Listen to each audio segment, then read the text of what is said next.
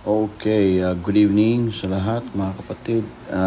This is our first lesson na ating pong itatakal. This is Tuesday, so this is the first audio topic na ating pong i-discuss.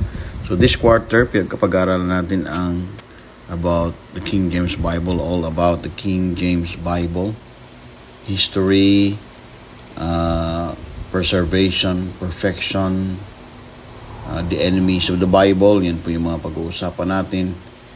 But in this topic, aking pong ituturo sa inyo is about tungkol ito sa where was the King James Bible before, where was the Word of God before 1611? So, recently, we have an issue, na controversial issue between churches, even Baptist churches in particular, regarding sa preservation. Kasi merong pastor na nagturo na ang Bible ay preserved pero hindi ito inspired. Ang inspired daw ay ang mga writers, hindi yung Bible o yung words mismo. So, magandang pakinggan, but if you are going to study the Bible, sa Psalms 12 verse number 6 and 7,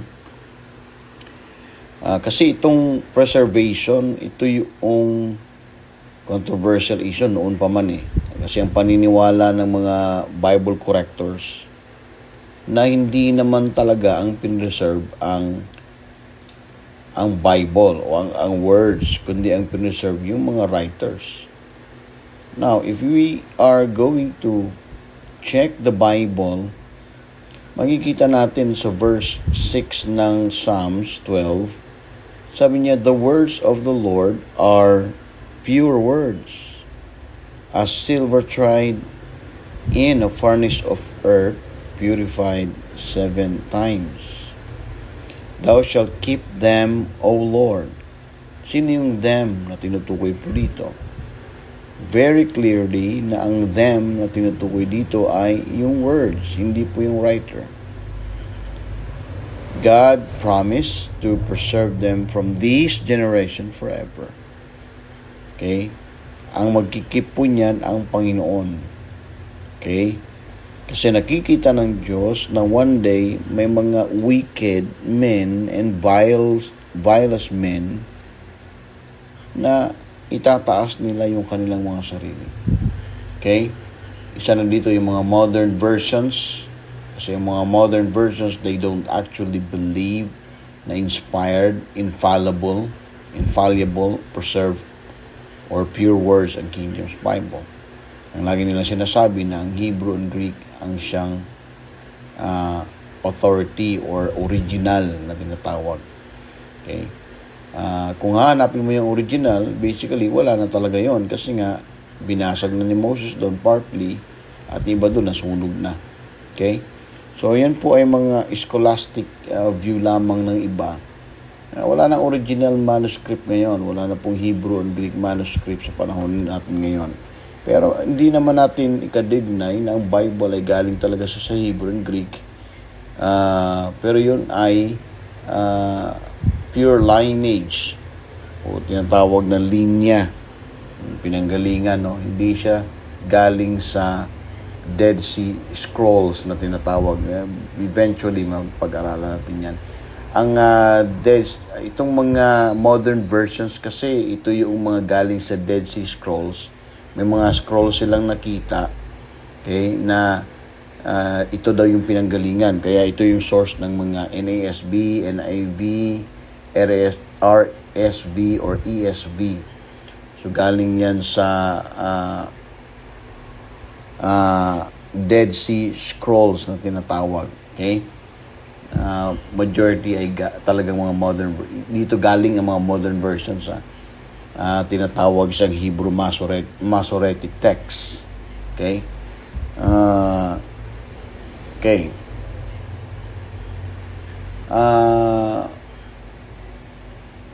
Okay, so right, so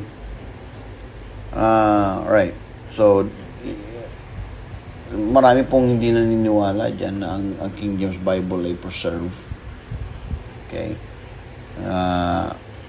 Naniniwala tayo that God is sovereign. He is the ruler, mga kapatid, and perfect in Diyos, no? Alam ng Diyos na isang araw dadating ang panahon na ang kanyang salita ay isasalin nito sa English language. Okay? Kaya faithful ang Diyos doon sa kanyang sinasabi or sinabi niya, talagang pinangako niya, faithful siya sa pangako niya, na i-preserve niya. Kaya meron po tayo ngayong perfect preserved King James Bible, English language. Okay?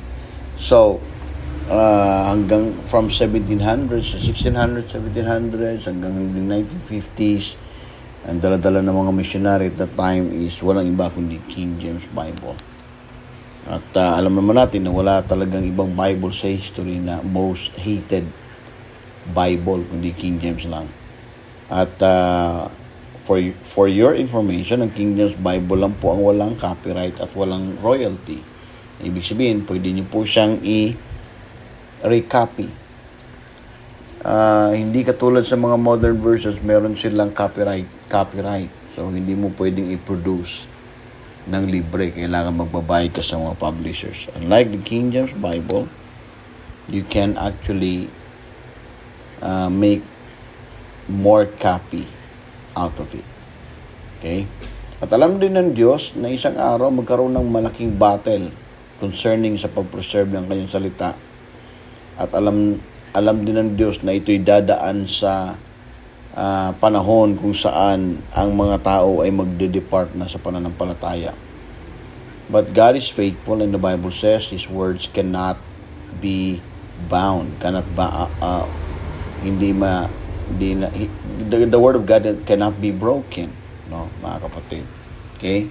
But makita natin sa history na in spite of the fact na ito ay inatake, talagang malupit na pag-atake, but the Lord's promise na i-preserve niya, and He did. Talagang pinangako niyang tuparin ito. So marami pong pinagdaanan po ang Bible natin upang makarating lang po talaga sa atin. Okay? So to believe na ang Diyos ay may preserve na word is to believe that God is true. And that's a blessing. Every believer who believes it ay talagang blessing. Kasi kung walang King James Bible, wala po tayong pagbatayan ng ating pananampalataya. Okay? Right. So, makikita natin yan, mga kapatid, na ang Diyos meron siyang pangako. Hanapin mo lang talaga yung kanyang salita. Ang sabi niya sa Isaiah chapter 34,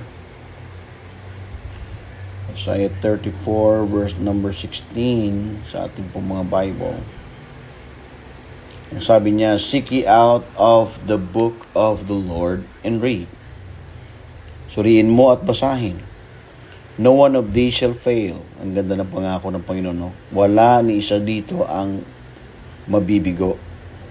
"None shall want her mate." Hindi ito kailangan ng kasama. "For my mouth it had commanded, and His Spirit it hath gathered them." So ang words, ang Holy Spirit ang nag-gather mismo ng Word of God. Kasi kumalat nga ito sa history. Dahil nga pinagsusunog, pinagbabawalan. Pero ang Holy Spirit, ang siya pa rin nag-gather niyan. Isn't it a great blessing, mga kapatid, to know na meron tayong Bible sa ating panahon? Preserve perfect words of God.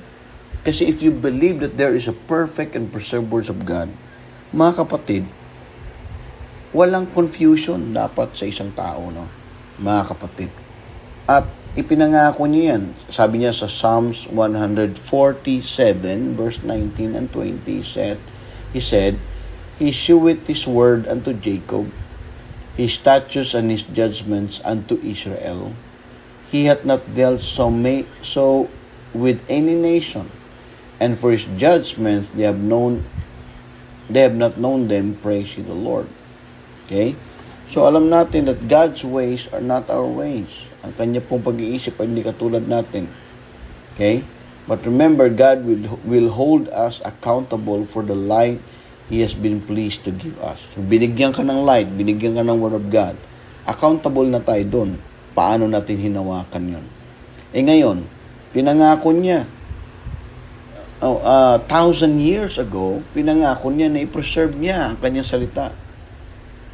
Ang question, nandito ba sa ating ngayon ang kanyang salita? Yes.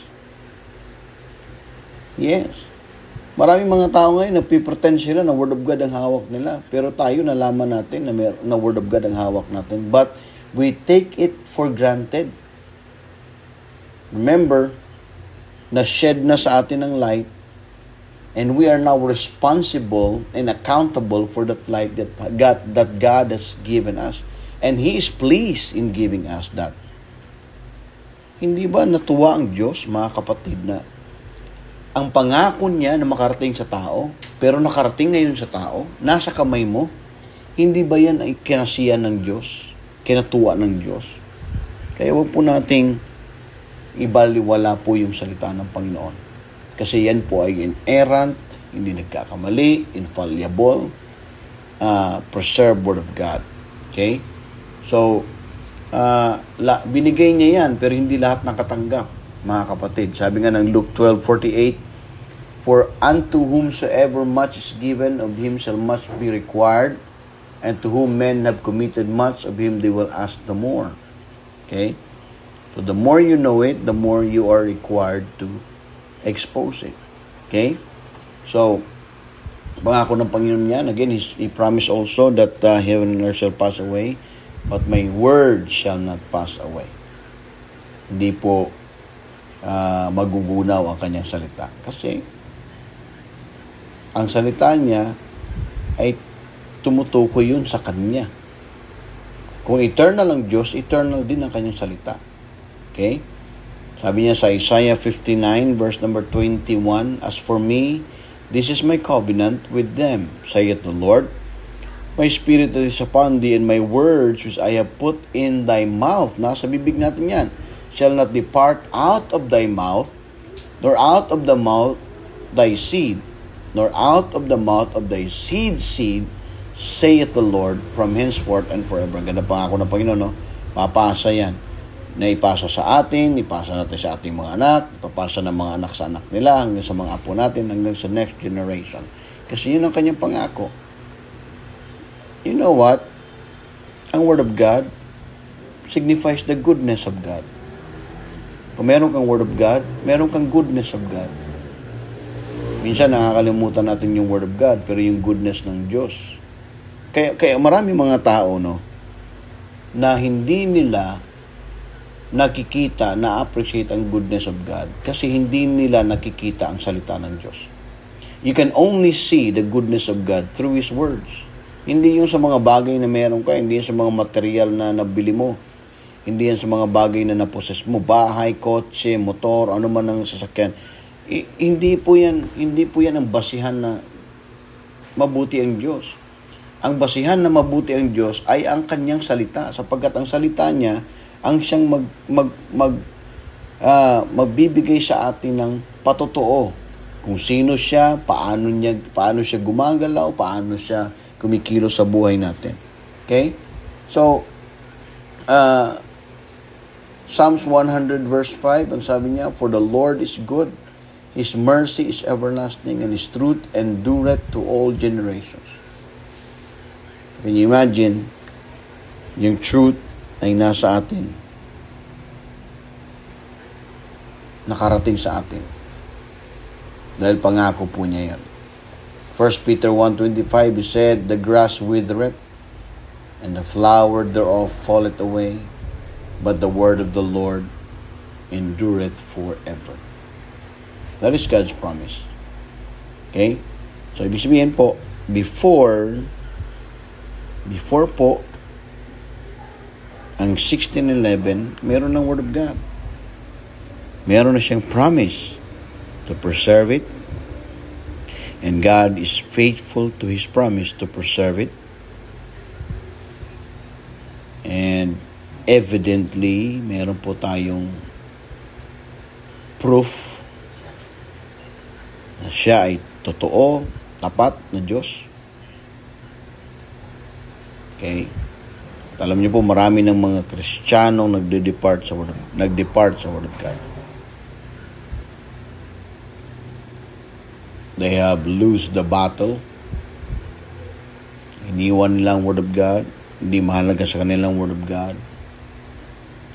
Mahalaga sa kanila yung pagkain, pera. Alam niyo ba, ang Bible nagsasabi na man shall not live by bread alone, but by every word that proceeded out of the mouth of God. Habol tayo ng pera, habol tayo ng pagkain, material.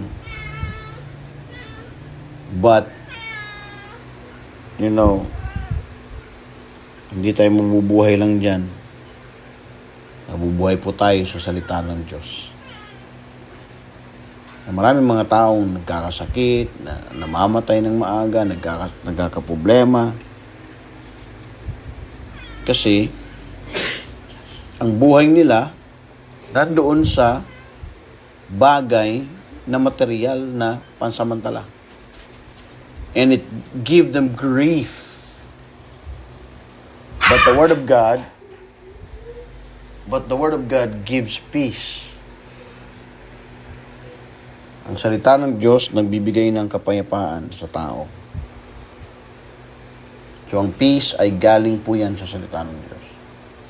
So, I hope ito pong ating lesson as introduction ng ating pong topic about the King James Bible. There's more of it in the next few weeks. Mga kapatid, I hope maging blessing po ito sa atin.